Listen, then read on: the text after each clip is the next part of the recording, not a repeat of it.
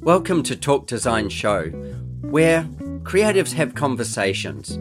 I'm Adrian Ramsey, your host, and having lived a life of design myself, I wanted to share with you the creatives that inspire me and in turn may inspire you. Thank you for listening and please enjoy.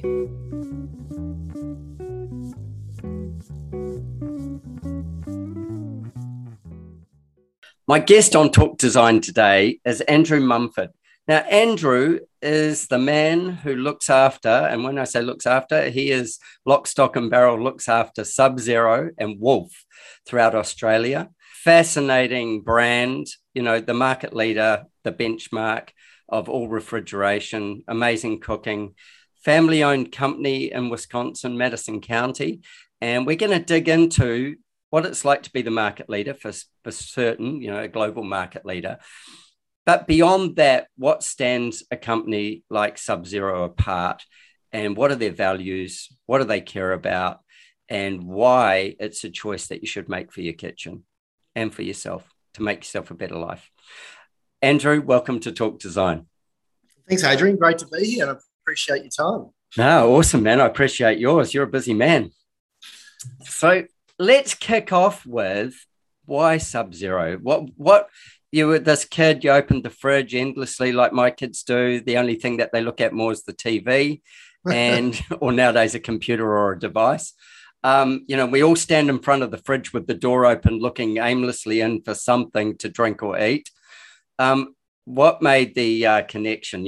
What got you from being a kid doing that to now looking after the best fridges in the world? It's interesting. My background studying-wise was marketing here in Melbourne at RMIT, and I've always loved marketing. I've loved sales. Yep. And I had a career in this appliance industry that we're in for 25 years now. But an opportunity came up in 2009 to really launch Sub-Zero and Wolf Appliances into the Australian market. And at that time, I'd heard of Sub-Zero in particular, and I knew it was a beautiful product. I didn't know a huge amount about it, but as I dug deeper and the opportunity arose, and then I had the opportunity to travel across to America to see the products and the facility and the manufacturing, which is all done in America, in Madison, as you mentioned. Mm-hmm. And Madison County. The land of covered bridges and Chicago. Yeah, beautiful covered bridges. And I've never been there. And it's just, you go to Chicago and then you go to, with that architectural heritage. And I knew that Sub-Zero had a strong association in the 50s and 60s with the famous architect Frank Lloyd Wright. Yeah. And then when I saw this company, as you mentioned, it's still family owned. The grandson of the founder owns the business, and the quality of the product, the support from the company was phenomenal. And I knew I had to be a part of this. And to launch a product in Australia that, we were twice as dear as any other fridge in the market, I thought this is a marketer's dream. And just side note, it was the GFC. Absolutely. They'd just come out of the GFC in 2009. And it's a really good point. And so to answer your question, I knew that this product was of the highest quality. It was a company that had been around, it's 77 years now. So they had longevity. They knew that it was a company that would support the product in our market, which I think is critically important to make sure that you've got that service and reliability and parts backup as well. The product was phenomenal. My only doubt in my mind was, are we going to be able to sell these premium or luxury products into our market? And it was a really exciting opportunity. And we sit here, 13 years later, we've now got two showrooms. We've got a beautiful 500 square metre showroom in the middle of Melbourne, the CBD, and we've got a beautiful showroom in Sydney, in Surrey Hills. So it's been hard work, but really exceptionally rewarding. And one quick story, I'd been doing this for 6 months. This is early 2010. Customer rang up and she had this beautiful Guildford Bell designed house in Toorak in Melbourne. Fantastic. She rang up and said, my Sub-Zero's broken down. We were small. There was 3 of us in the company. One of them was the accountant. So I drove out I said, I can pop out and have a look. I pop out, went out to her house. These fridges had been there since the mid 1980s. Her husband had imported them himself from America. So they were running on transformers and all sorts of things. Yeah. Anyway, long story short, the customer, I got our service technician out there. He identified the parts that were required for these American products that had been in the house for 30 years. She had the parts installed into her product within a week. They were air freighted out. I think her bill was $450. She couldn't believe it. So we had parts in supply at our facility in Madison, Wisconsin, for a 30-year-old fridge that was sold illegally, if you like, into Australia. Yeah. So that just epitomizes what we're all about. I love that. I love that story of the fact that, you know, A, you had the parts, but B, you also knew how to put them in. You knew all the other things. And I don't know, when you go to buy a regular fridge in the, you know, I don't know, wherever you shop, but I think the shelf life of a fridge is somewhere around about 11 to 12 years or something, is about what they say. And then you buy a product that's been there for 30 years running through a transformer. And probably not the greatest thing for it to have. And the thing just keeps going. You know, it's an investment. It's way more than a fridge. Well, on that, our service technicians have been factory trained. We've flown them across to America. So that's really important about back end. But also, it's a good point. Our products are designed to be serviced. They're not a throwaway product. A lot of people do buy, and we talk about that. Sustainability is important to us, but we build luxury products that are designed to be serviced. They're built into the kitchen. They're a part of the cabinetry. So they are designed to be there, whether it be 10, 20, 30 years. We don't believe in having a product there for 5 years and you throw it away. That's not what we're about at all. As you say, like, it can be serviced and kept moving for as long as need be. And the parts things are available. In the 1950s, the factory identified that this product is designed to be built into your cabinetry. We don't want gaps around the sides and things like that. So even if it's stainless steel, it's still built in tight. We don't have gaps. But since 1954, all of our products are designed to be serviced from the front. They never have to be pulled out of the cabinetry. Right. When you're going into a beautiful home, you don't want to scratch that floor. Oh, I was about to say, and bump another bit of cabinetry or no. Yeah. And you'd know if you scratch surrounding cabinetry that's a few years old, you can't match it. No, you're replacing everything. You're replacing everything. So every Sub-Zero is all serviceable from the front. Yeah, that's a beautiful feature, eh? When you think about, you know, a tradesman or, you know, a Sub-Zero repair person or service person comes in and, you know, they can lay their goods out, they can open up the front of the fridge, they can work from it there. If there's anything that needs doing, it's all just from there. You take away a lot of risk that exists, and in taking that away, you give customer peace of mind. It's perfect. And, you know, as a designer myself, and you constantly go back to houses, and no matter how much you've been involved in the build stage, you will still find things that you go, really? Like, can't we get that fixed, or what's the go with that? My experience so far with Sub-Zero has been brilliant, like absolutely brilliant. That's love it. Yeah. So tell me about the Sub-Zero. Yeah, give us the drum on Sub-Zero from that, you know, 77 years. What happened? Why did it exist? And, you know, what was their goal, their game plan, and how have they played that out, and what makes them unique now? Other than that, they keep your food cold. They keep your food cold. That's good. That's a start. It's an amazing history of the company. We celebrated 2 years ago 75 years of manufacturing. It started by a gentleman called Westy F. Backey, and out of necessity, in a lot of ways, he was an engineer post World War II. He'd moved up to Madison, Wisconsin, with his family. His son actually was a diabetic, and out of necessity, one of the things he loved tinkering, and as an engineer, he needed to build a reliable, stable environment to keep the insulin. And we're talking about the mid-1940s. Yeah. So he perfected and that's where the Sub-Zero came. He perfected the stability of cold air in his refrigeration. So the first 2 years of the company, he was building some commercial freezers for things like Birdseye. Yep. Very quickly, in 1945, they made their first domestic product. So, it was a bit of out of necessity to get this perfect, because fluctuations in temperature in refrigeration you can't do it. Yeah. And that will spoil food. So keeping insulin stable was absolutely critical for his son's health. And that's how it sort of started.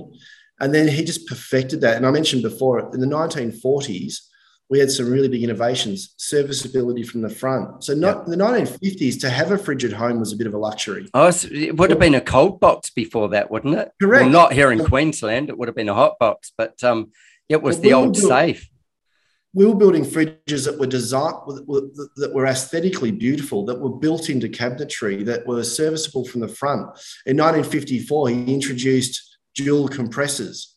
So we've been doing that ever since. So we don't share this cold, frigid freezer air with fridge air. Yep. So most fridges will actually just generate dry air in the freezer and transport it through a little porthole into the fridge, bringing what you should have humidity in there. So we don't do that. We haven't done that since the 50s. So exceptionally innovative company.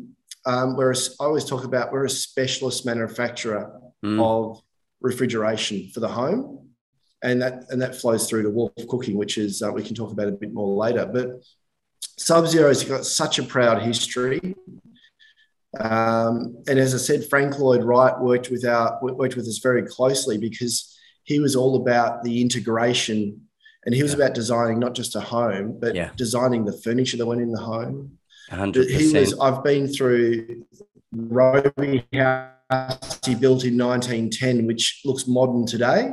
Yep. That prairie house style. And when I went through that property, I've been lucky, his beautiful paneling over the heaters. Yes. I know that. I've been to Roby House. Yeah. You've been there. How stunning it. So that decal. So all of a sudden he helped us in this whole integration of refrigeration as well. So you want to hide fridges behind cabinets. Yep. And even us as a manufacturer going, what? And he goes, no, I want to put my cabinetry on the front.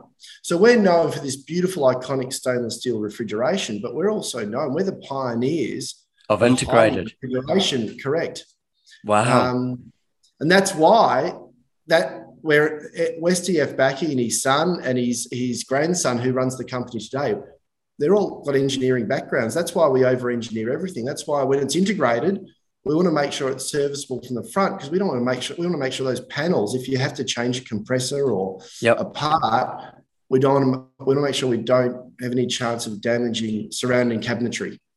So with that, as you say, you're known for the stainless steel, fridge. Typically, for people who don't know Sub-Zero, but we'll go and look it up, typically vented on the top. It's got grills across the top and a panel at the bottom. And the very, very sleek, simple, nothing too fancy. Bit of a timeless design. Yeah, timeless design. And probably I didn't realize about the integration piece. But of course, Frank Lloyd Wright would ask for that. And saying that, he obviously was designing fridges into every home that he designed as well. Yeah. And he would have loved the innovation that they were able, the stability and the innovation that they were able to offer. Because sensibility of that thing was like so much of how he approached everything. And also he would have wanted to be able to be decorative without the fridge being the decorative item. He'd want the kitchen to be the decorative item. What he designed, that's exactly right. 100. Like you've seen all the lights the light fittings and things. So, and also I think what we do even to this point today is and Frank Lloyd Wright would have selected a product that reflected the quality of his work. Mm-hmm. And that's something we still do today. Again, I think being a privately owned company, Sub-Zero, we're very passionate about quality.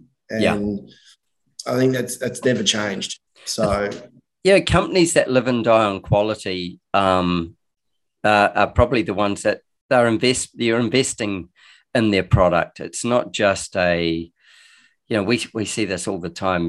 There's beautiful looking things, but they don't perform, or the design hasn't stood the test of time. And it's disposable. And that's another thing that I think, we've got this company like Sub-Zero, where it's not a disposable item. It's good for the planet. Refrigeration in itself probably isn't necessarily as good for the planet as I suppose just eating something fresh. But the fact is our modern lifestyle demands, heating and cooling and all those kinds of things.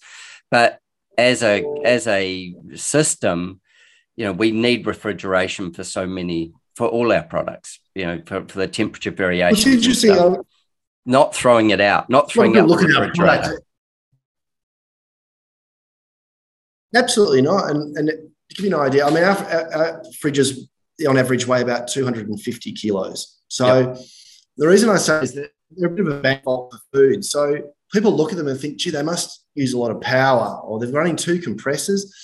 No Sub-Zero fridge uses more more power than a 75-watt light bulb. Wow. We've had stories where a lady lost power to a Sub-Zero fridge in Florida for 48 hours. The ice cream was still frozen because the insulation is so good.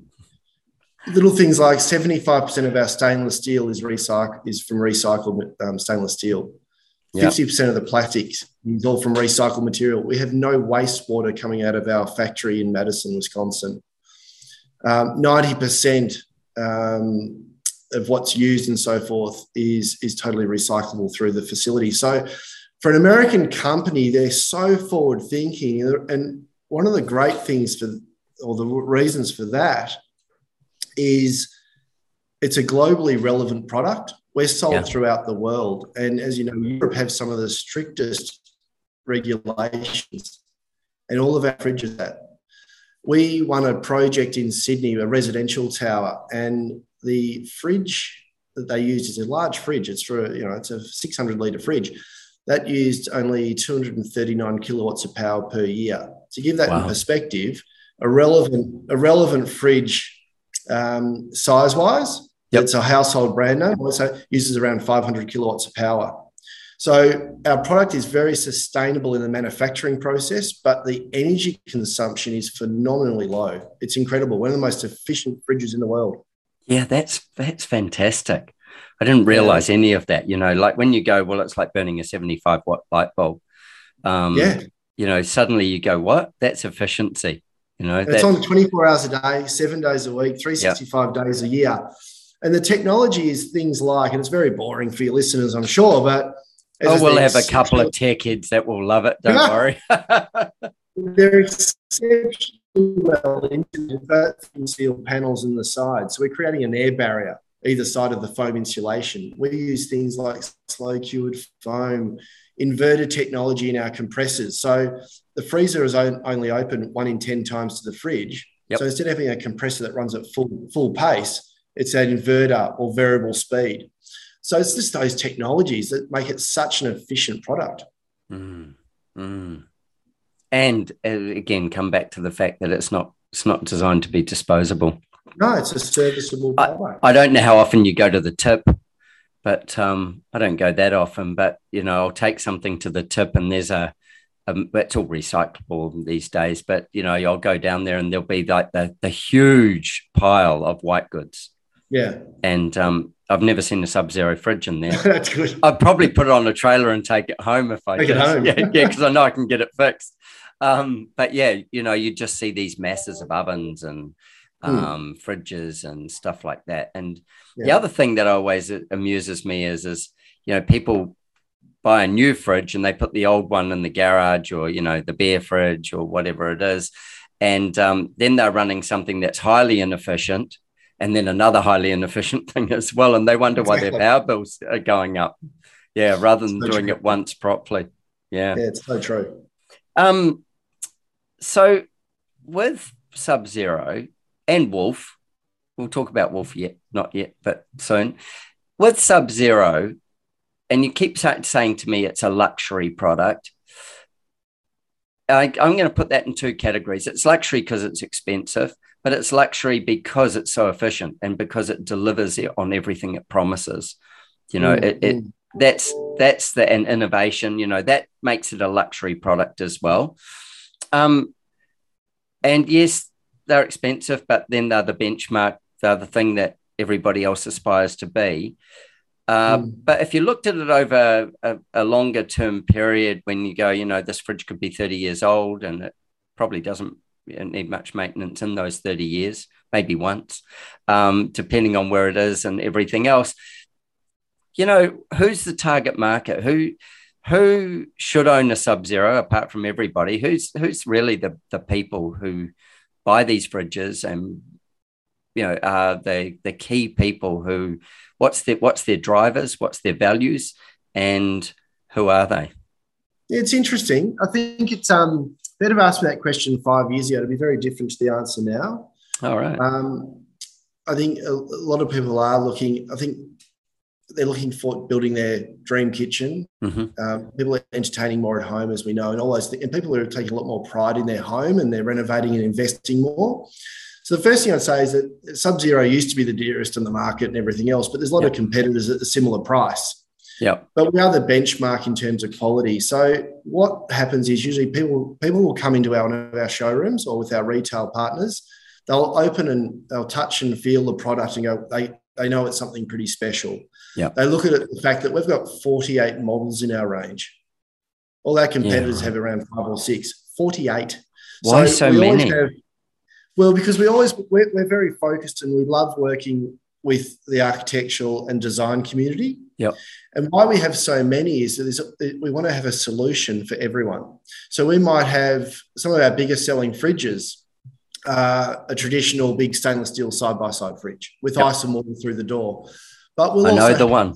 You'll know the one. But we'll have that same fridge without ice and water through the door because the architect might say, in the kitchen we're designing, I'm not going to have that there. Yep. It looks ugly. We're not doing that. We have people want to have an integrated solution, or they might want to have a wine cabinet next to it, or they want to we have a wine cabinet with 2 refrigerated drawers underneath, totally unique in the market. So it'll hold 78 bottles with 2 temperature zones for red or white. But underneath that, it's got a fridge drawer that can hold 54 Corona beers, if you like, or cans of Coke, because those drawers will go down to 1 degree. Or you might have your cheeses and your dips. So I was about to say that's where you've got your cucumber and your and your lemon. Yeah. Why so many is because we are specialist manufacturers of refrigeration and we want to have a solution for every type of kitchen. So it comes back to who buys our product, people who really see the product, respect the quality, and they know that this is going to last a long time. It's because they see that it comes up with a solution that they didn't think was possible in terms of having a fridge that's 914 millimetres wide and nearly 2 metres tall. Because you know what? When they might host a lot of functions or dinner parties, or they've got 3 or 4 or 5 kids, they host Christmas lunch, but they only need a skinny freezer. So instead of choosing one of our 4 freezer widths in integrated, they might choose a skinny one, or they might want a wide one. So we have so many models to make sure that we always come up with the best possible solution for a client. Yep. Why people buy it as well is when they touch and feel, they can see the engineering that goes into it. Little things that we talk about luxury, but if you've never had ice and water in a fridge, for instance, and then you have it, it's phenomenal. Yeah. I couldn't live without this. I mean, of course you can. Of course you can. But why would you? But if you don't have to compromise, why would you? Yeah. So people that love quality, they see. I think it's a value proposition, Sub-Zero, and we talked about that. We have an air purification system. So not only do we keep that stability of temperature, we're checking the temperature every second. We don't share air with the fridge and the freezer, so produce does last a lot longer in a Sub-Zero. So you don't have that food wastage. Before I had Sub-Zero many years ago, every Sunday night, bin night, I'd empty out the crispers and throw everything in the bin. Yep. Strawberries and all those delicates that are, let's be honest, food is expensive. Yeah. Strawberries, last well over a week in the fridge. They're still stunning. Yeah. Food lasts a lot longer. We also have an air purification system, which is the only domestic fridge in the world with this technology is ours. It was developed by the University of Wisconsin in conjunction with NASA. Yeah, Basically, wow. keeping it short is that we scrub the air clean in the fridge every 20 minutes, 24 hours a day, 7 days a week. What we do is we have this technology that was used in the space station. So where, of course, you can't get fresh air in the space station. Yep. But hard to open the window. we're scrubbing that air clean. We're taking out the ethylene gas. Right. We're taking out odors and bacteria. So when we talk about taking out ethylene gas, it's the old story of when you put a banana with an avocado to help ripen the avocado. Yep. Because some foods release ethylene. Some foods are really prone to deteriorating quicker when they're exposed to ethylene. So leafy green vegetables in your fridge, if they're next to a tomato or mango or something along those lines that produces ethylene, they will deteriorate quicker. So we prevent that by scrubbing that air clean every 20 minutes with this special filter. Yeah, wow. It's interesting. It's not charcoal. It's not charcoal. They use titanium dioxide coated these little glass pellets. It's an amazing technology that's unique to us. Yeah, wow. I've got on the podcast, there's a guy called Tim Alatorre who is an architect from California, and he is part of the team that are developing the first basically space manufacturing and space hotel. Wow. And Tim, we had an interesting conversation about the state of the air and things like that in space, because it is so important that this air gets recycled, recleaned, as you say, scrubbed out, to remove everything that's required so that they can keep using it over and over again.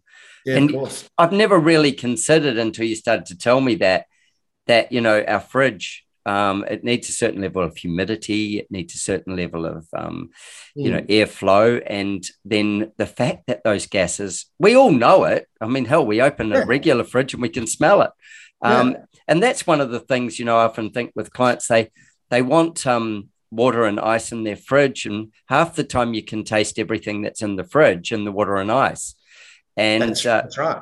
That's the difference with Sub-Zero. You can't. It just tastes like water and ice. It's not got a leftover flavor of something that's lying in the fridge that's going rotten. We have a bit of fun sometimes in our showroom in Melbourne. Catherine recently, our showroom manager, put in some tulips in the fridge. Yep. And she posted it on our social page. But those tulips stayed upright for 9 weeks. 9 weeks. Because we don't get that dry freezer air coming, that stability of temperature. And Cameron, one of our business development managers, when architectural firms come into our showroom, one of the things we get them to do is to sign an apple.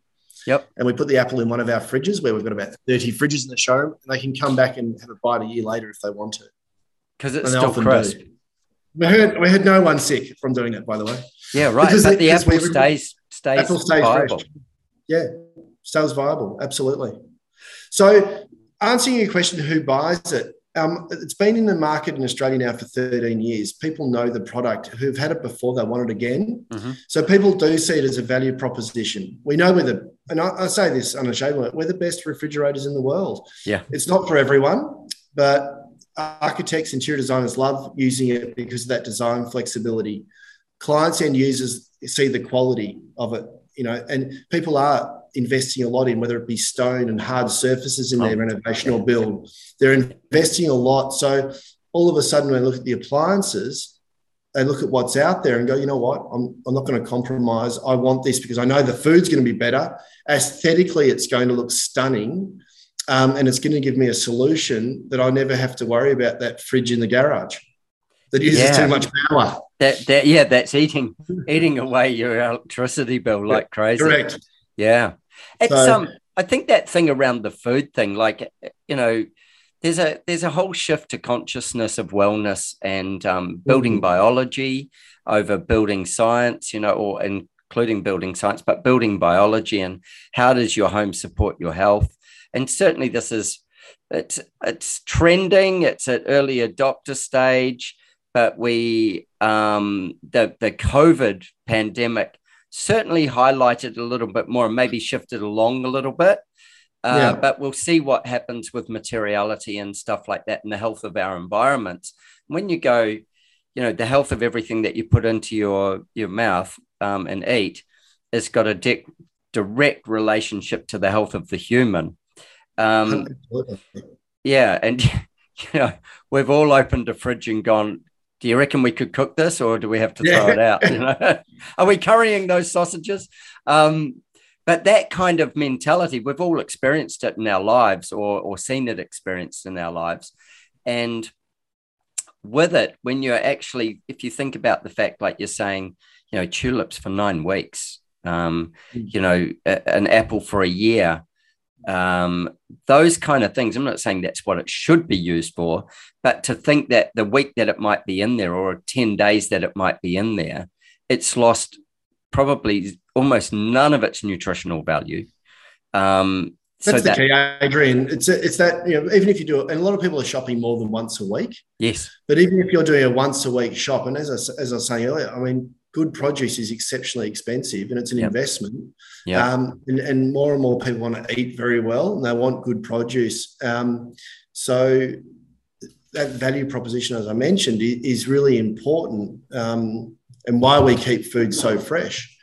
And there's other things that go into our product. We don't use a cheap plastic for door bins, and I think everyone's probably had a product where the door bins crack or that doesn't. We use Lexan. In my 13 years, Lexan is a clear plastic that was developed many decades ago. It's used in aeroplane windows, for instance. Gotcha. Lexan's a very expensive material. It's clear. It looks like a clear plastic, but it doesn't absorb odors and it's almost indestructible. We use all our clear plastics, Lexan. Very expensive, but in my 13 years with Sub-Zero, I've never had to replace a door bin or a door shelf from it being broken. Mm-hmm. So again, it's that quality. And again, people look at that. And all of our door bins are full extension and they're soft close. Yep. So everything we do, whether it be an oven door or shelf coming out or a drawer in one of our fridges or a crisper drawer, they're all full extension. So tell me, to live with it's much better. Yeah, exactly. It makes you're not digging around at the back of something that you jammed up in. Correct. That commitment to that level of quality, but the commitment is beyond that. It's to that level of health for the people who, I say own them, but for anybody who can that chooses to own them. That commitment of level of, I suppose, as say, nurturing their own health. And the financial point of view of, the energy saved, the non-disposable product is what has, I suppose, put Sub-Zero as the market leader, just time and time again, and the benchmark that others try to follow. Take me on the journey to why they just didn't call the oven Sub-Zero as well and it became Wolf. What was the... It's interesting. Well... Sub-Zero, as I mentioned, started in 1945, been around for a long time. My understanding was that they, in the 1980s, they realised in the late 80s, early 90s, they needed a cooking brand. The market was changing in America, where there was their competitors who historically doing refrigeration also were moving into cooking.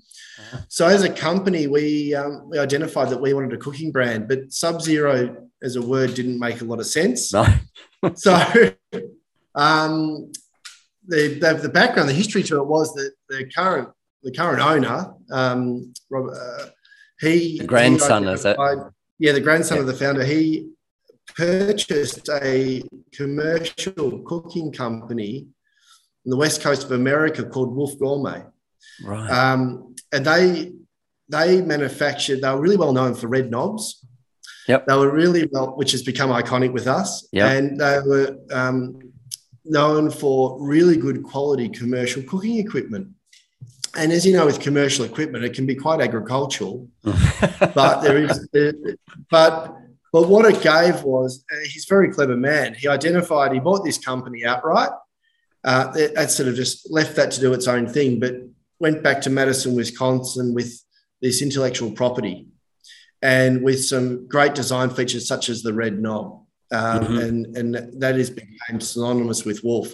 So we went back, built a factory literally 100 metres away from the Sub-Zero factory, and within 2 years they launched in the year 2000 their first freestanding cooker, which really hasn't changed in its aesthetic to this day. It's just such an iconic design and so desirable with that, a big stainless steel. It looks commercial, but it's not. It's got those big red knobs. You can get stainless steel in black as well. But that intellectual property of things like our gas burners are so accurate and have this amazing level of control that we can leave a pot on our gas burners. You could leave it there for 7 hours and nothing will burn to the base. And that's that. So Wolf has got this commercial heritage. So I always talk about Wolf as it's for the home chef. Yeah. Even our standard gas cooktop has this amazing, and I've got one at home, this amazing function where you can actually temper chocolate, which is unheard of on a gas burner. Yeah. You just otherwise you'll use a double boiler and things like that. The only place you could do that would be your only competitor's induction. Correct. And we have induction. Yeah. So we have a full suite of products. So we've got amazing induction cooktops, and our induction cooktops, again, are extremely robust, easy to use, and just everything that is in our DNA about Sub-Zero flowed through to Wolf. Yeah. So Wolf has this freestanding stove, and we all know it. A lot of people know it's iconic.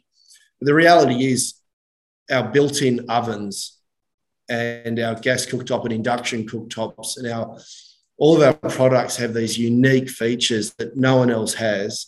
Our built-in ovens, for instance, have three very different design aesthetics. We have this stainless steel one, again, with the red knobs, but we have a built-in oven that's black glass that's handleless.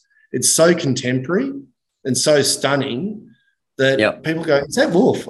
It's sort of, so we have these amazing design flexibility with Sub-Zero. We also have it with Wolf. And how many, I was going to say how many, so you've got 48 fridges or cooling devices, we might call them. Food preservation units. Yeah, food preservation units, yeah. Yeah, you can, put a body in there if you need to. It'll keep it fresh for a while. Keep a couple. Yeah, exactly. Just in the drawer below the wine. But with the cooking, call them appliances, cooking appliances. What? How many models? It's a good question. I haven't asked that for a while. It's over 50. I mean, it's just again that level of choice. If we look at our freestanding stove, there's over 12 models in various widths, but also you can tailor the top to suit. Do you want an indoor barbecue, teppanyaki, gas burners? You can choose that. We have a warming drawer. Now, it sounds pretty boring, but we're the only warming drawer on the market that can be fully integrated. So from a design point of view, you can put that in your island bench. You can put that at waist high, so you're not bending down. A lot of other brands have one that matches the oven, so you got to bend down low to reach into it. So ours is deep. You can integrate it, but it also is something that has this amazing temperature fluctuation. So we talked about temperature accuracy with Sub-Zero within 1 degree, and it's checking the temperature all the time. Every Wolf oven or cooking appliance is at 1 degree. So if you want to set our oven or our warming drawer at whatever it may be, at 96 degrees, you can do that. If you want to prove dough at 37 degrees, you can do it. If you want our oven at 208 degrees, if you're a little bit, a little bit uptight, you can do that. 281, 279. Yeah, 281. So it's that level of accuracy and control that's just it's that control of temperature, if you like, is what we do. So how many models we've got? 5. It's endless. We have gas cooktops, 5 different we have inductions with a frame. We have inductions that can be flush with the bench for that very contemporary look. Yeah. There's multiple widths, modular cooktops, so in-bench steamer, steamer, all sorts of things. So it's very exciting range and something for people that really love to cook. So they're beautiful looking appliances, but they're also for people who want that level of detail in their cooking and want to get chef results. We have steam oven. The high performance appliances. Absolutely. Yeah. Tell me about your steam ovens. I get a lot of people who, like my wife is an amazing cook. And my daughter, who's like 19, is an amazing baker. She just bakes with her hands, like a bit of this, a bit of that. You know, she's got that going on. But steam oven, we have a steam oven, and a lot of people, you know, go, really, how do you use that thing? And I think it's probably the best cooking device we've got in the house, other than a fry pan. It just an incredible. But a lot of people are terribly educated around how you use it, or why you use it, and what it does for your food. Well, everyone just thinks of broccoli. Yeah, but that's about $12 a kilo right now, so they're thinking of cabbage. Exactly. Well, at least it's not as bad as an iceberg lettuce, but exactly. I agree. I've got the steam oven as well as a normal oven, and I use the steam oven more. Yep. So I think the simplicity of the fact that it's healthy. Yes. So I would, it seems simple. I don't have a microwave in the house, which means I can't do microwave popcorn, but that's it. So everything I reheat is in the steam oven. So the simplicity of reheating food, and it doesn't dry it out, and it heats it evenly. So it's beautiful for reheating. Simple things that we do at home is we'll put in fish in there. So whether or not you're putting one piece of salmon or 8 bits of salmon, it's going to cook it all beautifully. But we'll often, a simple dish and I call it Monday to Friday cooking. We'll put a tray of vegetables in, and we'll put 3 or 4 pieces of fish, and away we go. And on the tray where the fish goes in, you can put a bit of marinade and flavour that as well. So it's a solid dish. So they're the simple things in your dumplings and blah, blah. But what I love is when you start getting to detail, when you put it on the steam function, you could reduce that from 100 degrees down to 60 or 50. But cook for fish at 90 degrees, so it doesn't extract the protein out of the fish. Yep. A hero dish I do in there, which is, I'm a simple cook, but I'll do a whole life fillet when I'm having a dinner party. I was going to ask about the red meats. Yeah. But we do it on the convection steam. So that's the real hero thing of a steam oven, is when you've got fan force cooking, working with steam. And it takes about 3.5 hours, and it gives you restaurant quality. You can't muck it up. It has a temperature probe. So you put the whole life fillet in. The cooking time is about 3.5 hours, and that comes out perfectly every time. And do you sear it first? So it's got that beautiful browning. Don't need to. God, because the convection but you don't need to, because it does have the brown. Because the convection comes in, so it's so clever. It'll use convection and steam during that 3.5 hour period. Yeah. So I'm a huge fan. We've also, I believe, still we're the only ones with an in-bench steamer unit, which I've got. I'm lucky to have you must have something to do with the company, yeah. I might be. Got a very small bench, but you've got all the appliances, yeah. But that's it. Yeah. So convection steam ovens are phenomenal, and they just, again, it's so healthy as well. And you realise that in the past I'd used microwaves for vegetables and things, and you're killing the nutrients. The flavour's not there. Again, you come back to this thing of quality of what you eat and quality of what you put in your body, and all of a sudden you're talking a whole nother conversation. And it's I likened this to something the other day. So I had a career in the clothing industry, and I was a Gore-Tex designer, which you have to be licensed to be a Gore-Tex designer. And people don't know what they don't know. And that's why I wanted you to dig into the steam oven thing. We used to say to people, well, you could, climb Everest in a plastic bag and you will sweat and die, or you could be out walking somewhere with a PVC raincoat on and you'll sweat and you'll dehydrate. You'll have all these other things that happen to you. But in Gore-Tex, that won't happen. But until you've actually experienced doing the other, you don't know what you're getting from the better. You've got to experience. Otherwise, if you only wore Gore-Tex, you go, well, what's the big deal about this thing? Yeah, correct. And it's like if you compare it to. Yeah, exactly. There's no perspective whatsoever. And just, our conversation now, when you're talking about the way food lasts and how it doesn't break it down, and that's in the refrigeration side of it. And then you talk about when you're cooking it and you're holding all the nutrients in there, that you're what you're putting on the plate becomes the magical item because it's actually got all the value that was meant to be in it when you first took it. I think it comes down to, as we talk about it, and I don't like to come back to cost, but if you're buying a nice piece of meat, it's an investment. It's expensive. You want to respect that piece of meat, and you can get perfect results. And you mentioned about baking. Some of the best food I've ever had has probably been out of the most basic ovens you could possibly have. You go back to your memories of as being a child. Things like with our ovens, all that, we have 2 fans. Why do we do 2? It's like we have 2 compressors. We do 2. And the company in the GFC we talked about earlier invested a huge amount of money because they saw there was a downturn, and they thought this is the best time to invest because we'll come out of the downturn. Yeah, we'll still be here. The benefits of that today. We'll still be here. We'll still be here. So our ovens have 2 fans, not just 2 fans, but the 2 fans alternate. One will come on for 20 seconds, then it will turn off. The other one on the other corner will come on for 20 seconds. They call it dual fan logic.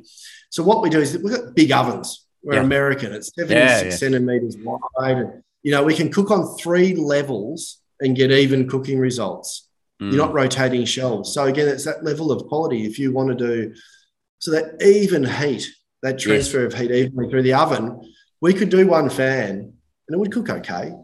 Yeah. But again, we don't. We want to have the best we can possibly build. And I love that. I love that the fact that we're constantly out. The factory, or Madison, Wisconsin, just opened a new facility. It's just purely based on R&D. Yeah, let's get into that in the farm and organic. Let's talk about this. Is where a company takes its commitment seriously about what it's doing, and tell us about the farm in Madison nose to table, or plate to table. Yeah. Well, you got this manufacturing plant in, as I said, Madison, Wisconsin. It's a beautiful. It's the heartland of farming in America, if you like that part of the world. So, about 3 years ago, a vision by our owner was to build at the back of their manufacturing plant. They got all this land, and it's beautiful. It's rolling hills. It looks like Charlotte's Web. The red barns in the distance and things. And they're resident chefs because they take corporate groups through to see the factory, but we have a training facility there. And they built this barn, and it was all out of recycled timbers from the local area. It's huge, and inside that barn is you feel like you're in the Midwest of America. It's pretty special, and there's a big kitchen and demonstration area with all our products as well. And you can sit there and enjoy a cooking experience with the product. But all of the food that's prepared there comes from our farm, which is surrounding this barn and just right next to the manufacturing facility. So we make our own honey, we grow our own vegetables. It's a really phenomenal place. So you can go out there, and we take groups through, and you can go and start picking and all of these vegetables and come back with your basket, and then we prepare it and cook it all on our appliances. Yeah, wow, what an experience! So it's great to our investment in that side of the business as well, and that whole I suppose experience. Yeah, well, it also means that you know exactly what you're doing with what's coming off the land. Yes, you've perfected the cooling or the cooking or both, and in that, then you actually get to try things, prove things, experiment, and that's where the innovation comes from. Is yes, you might have it all right, but how can it be better? What's a way that it can present itself that you can innovate again? Being a company that again, we can talk about privately owned. We've got 2 resident chefs that work at the facility that will help in the product development and go, okay, this isn't going to work. We need more heat, or we need to have dual zone, or we need this. And I think again, having that input from all parts of the business helps us build the best possible products we can. Because people, and now that living with our products is phenomenal. And again, you don't know until, like you mentioned with Gore-Tex. Like with Gore-Tex, you don't know till you don't. You don't know nothing. So that's why I love it, because people now in Australia are buying our product for the second time. They might have moved to, or they're doing a beach house, or they're doing another development or whatever it may be, and they're going, I'm going to have Sub-Zero. That's it. I love it. So that's also exceptionally exciting. Yeah. And like, you're saying a luxury product. Yes, it is a luxury product, but it's not when you consider everything it delivers. It's what every product should deliver, but not every product can be engineered to deliver that well, or there isn't the commitment. I always say there's substance in our product. There's a lot of substance behind it. Yeah. Maybe luxury is the word. Maybe I might change it, Adrian. But I think, and we, as you say, I mean, we were talking before, the value proposition is definitely there for people. We've had a lot of success in high-end developments as well. Yeah.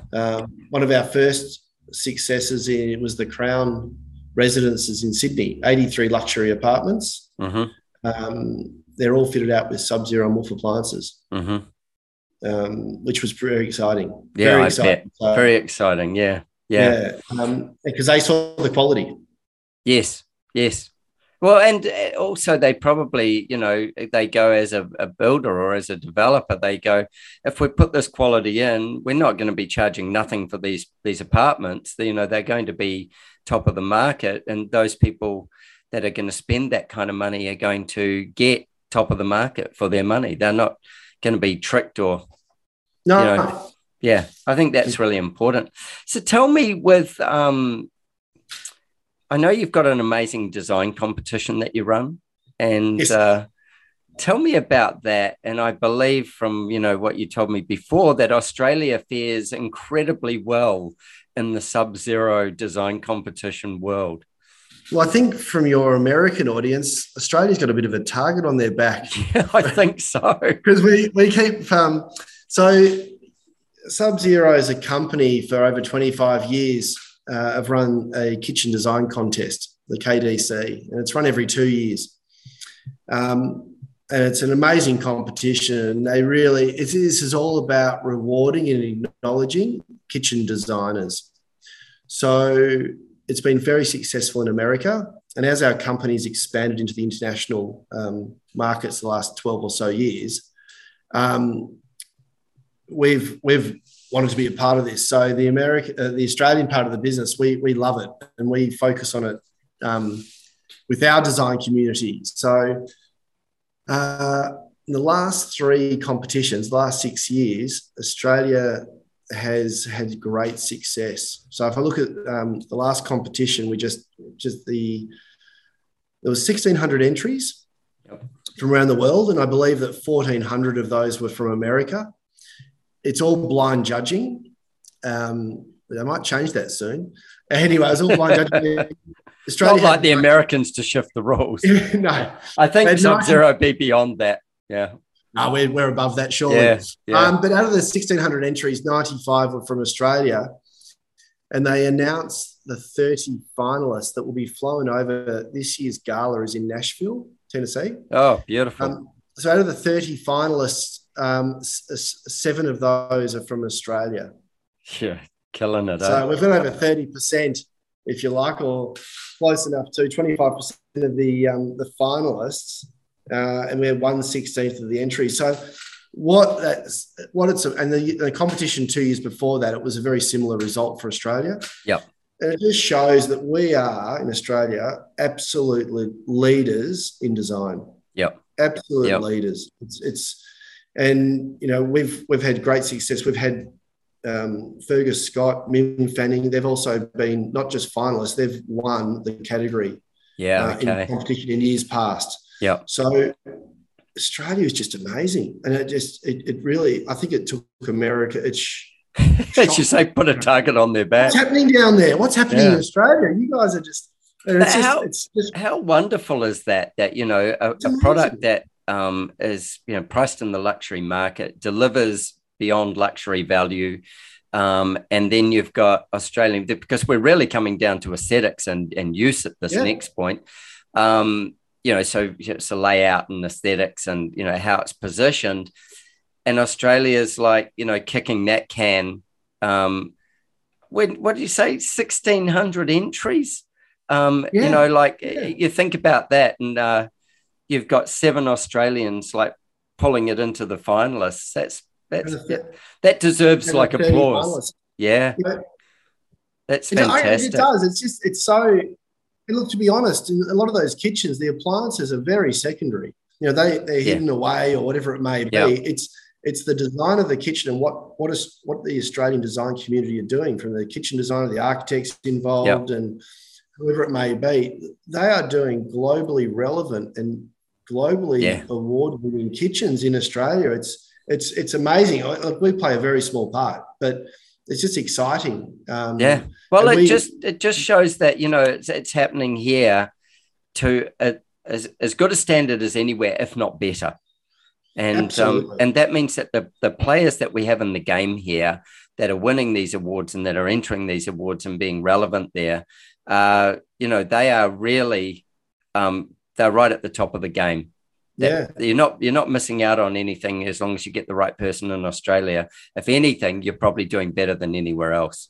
Absolutely. So our kitchen, we love the kitchen design contest, and we've had some great success with that. And I imagine like going and also being in Nashville and places like that and enjoying that experience is something else as well. Well, I remember being on the beach in, it sounds like an idiot here, but Matt Gibson and I were building sandcastles in San Diego about 4 years ago at the competition, because they always do the gala in a different city. Yeah. So, it's exciting to be a part of that. It's fantastic. Right. So I've got one last question. And it's one that I often level this at different people in different ways, but if there was a product that you wish that Sub-Zero would make that isn't either of the ones they make now, where's the gap in the market that you think that they could fill with their technical expertise and their commitment to quality? Is there something that's missing in our kitchens that they could fulfill? They do build a phenomenally impressive dishwasher. Oh, really? They do. They manufacture it themselves in Madison, but it's not available for international. So our fingers are crossed that one day we may get that. But you have to do a sneaky import and plug it into a transformer. Probably only uses a teaspoon of water. Yeah. The dishwasher would be lovely. We just it's not available for international, so that'd be nice. Well, that like as I say, being a smart ass about being it probably uses a teaspoon of water. It will be efficient. It will be all those things. And if you think that water is our greatest challenge in Australia, you look at things like that and you go, again, it's one of these things. If you've got an appliance that might be sitting in that kitchen for 30 years or whatever the time frame is, but it's actually using our resources really consciously. You go, it's I think you need to go over and knock on the door. Water is a precious resource. There's no doubt. And that dishwasher I've said, it sells exceptionally well in America, and it's designed to fit our racks from our ovens and everything. So it's beautiful. Stop. Things fit in it. I'm just thinking they must be integrated most of the time. I don't know that I've got any friends. I've got a lot of friends in America. I'm going to ask the question now, who's got a Sub-Zero? Is it under Sub-Zero or what is it called? No, it's actually called Cove. And they launched it last year, so it's relatively new to the market. Yep. But they've been the R&D and the manufacturing of that, because building a dishwasher from scratch is a lot of effort, a lot of engineering, because you got water and electricity. But I think it's been around. I think in 2005 they really started talking about a dishwasher. So it's been a long time in the making. Yeah. Oh, how brilliant! Yeah. So it's exciting. Yeah, that's a door to kick down for sure, and get those here. It would be really great. Yeah, that's what I love. Our company, we innovate.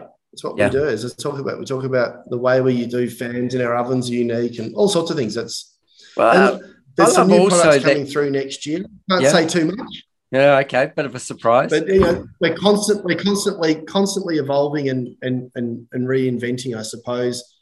our products, which is exciting as well. I love the fact that, like you say, oh, well, about 2005, they said the word dishwasher, and then it takes them, 15, 20 years to get that thing to market, because they go, we're not putting it out until it's right, until it's the best. It's a really good point. They were so conservative before they'd release that into the market. Yep. And I think the point is that we talked about our Wolf freestanding stove. That actually is it's 22 years old of that design. It still looks magnificent. Oh, yeah. A new model comes through later this year, and it's an evolution. It's a very minor aesthetic. Yeah, a little tweak. And which means our product is just so well designed from the start that it can be there for 20 years. I follow on Instagram a number of, like mid-century modern home sites. Yeah. And, DC Hillier and people like that, these amazing people who they live their lives through mid-century modern. And I love to look in their kitchens, because you'll see Sub-Zero all the time. Yeah, you do. And you know what? When there's some of the sites that are like mid-century homes that are for sale and they've got the original kitchens, maybe the fridges have been upgraded, I don't know, but those appliances are in there, and they tell that story of the test of time, those romantic years, after First World War, where America it boomed, and it put itself into basically the innovation race of the world. And it is still the most innovative country in the world. It produces more innovation and more patents than anywhere else, by sheer market delivery and, I suppose, the commitment to being, world leaders. And that's the cultural level of America, in the manufacturing part of it. They go, we will do the best. You look at companies. I use a Samsung phone, but you look at a company like Apple that pretty much invents everything that we touch in some way when it's electronic. This commitment to driving forward and having a big enough marketplace to be able to put a product out, and they don't need it to go offshore. It makes no difference to them. They got this homogenous market of 330 million. Yeah. And I say this, I feel proud and lucky that they build product that does meet all of our regulations for Europe and Australia. And it is so efficient because, as you say, realistically, they've got a huge market in America as it is. They don't need us. And we're a product. We only build around 400 fridges a day. Yeah, right. And that's at capacity. And we are at full capacity. Like, the demand for our product globally in America has never been stronger. But we don't turn around and build 5,000 a day. Well, you don't have to, because people aren't throwing them out every 7 to 8 years. Well, that's right. And just it's labour intensive to build them. They are literally, there's a lot of technology, but there's a lot of hand finishing in the product as well, which is great. Having a product like Sub-Zero in our market is fantastic. Yeah. Well, I'd like to say thank you, especially for coming on the podcast, but also for, taking the risk in the GFC and going, let's get this product to Australia. Let's make this product be something that's in this marketplace, and, bring it to the country so that you put your, money where your mouth is, and you went over there and you pulled it together, and you've made it possible for people to have the experience and a better life from the experience. So I think that's right. Hats off to you. No, I appreciate your time. It was good fun. Yeah, looking forward to getting to Melbourne and catching up there, and certainly to Wisconsin. Definitely catch up. It'll be great. Yeah. Yep. Andrew, we'll post all your socials and all those kind of things so people know how to get hold of you, and we'll put some information up on the competition as well. So, Australians and Americans, we've got a large audience in America, but everybody out there who's designing kitchens, have a look at this thing and just see what's going on. And if you've got the goods, enter the competition. And if you don't have the goods, work harder until you've got the goods. That's what I say. Like, get your game on and watch out, because the Aussies have got you. That's right. Go Aussie. Yeah, go Aussie. Go Aussie. Cheers, Great mate. to chat. Really appreciate it. And we'll talk again soon. All right. Thank you. Richard's Magic Arrows is brought to you by the Architect Marketing Institute. Clean, simple, sugar-free magic arrows that hit the mark for fast results. Let's fire a magic arrow into this week's problem. Now, I know feed pressure is one of the biggest things facing designers. It doesn't matter what level you're at. There is no one golden bullet for it. If it was probably select the right type of clients. But if you're in a situation where you're being pressured on fees, I'm going to give you a way of dealing with it. And it's by asking, say, 3 questions. And this is called takeaway selling. So this is where you kind of offer something up and then you take it away and see if they follow you. It's almost like, imagine if you had some hot chocolate cookies and you had a plate full of them. You put them in front of someone and then they went to reach out and then you pulled it away and you see if they get up and follow you. It's that type of thing. So this is called takeaway selling. So the first question you ask, you say, well, why don't you just leave the situation as it is? Why make the change? That's an unusual thing for a designer to say. Well, why not just leave it as it is? And see how they answer. And then you might say, why did you want to speak to me? Why did you not get someone else? And see if they follow you. See if they answer properly. And the third question would be, well, why not do it later? Now, by asking these negative questions, you're going to get a lot more information out of someone than by trying to convince them to do it, because by pulling the plate of hot cookies away, they're either going to react or they're not. And if they do react and give you answers and explain why it's important, then what they're doing is telling you how important something is. Now, while these magic arrows are great for fast results, when you're ready to win better quality projects from clients who value great design and are prepared to pay great fees, I've got a special training just for you. Go to archmarketing.org/talk design. Take your magic arrow and fire at will.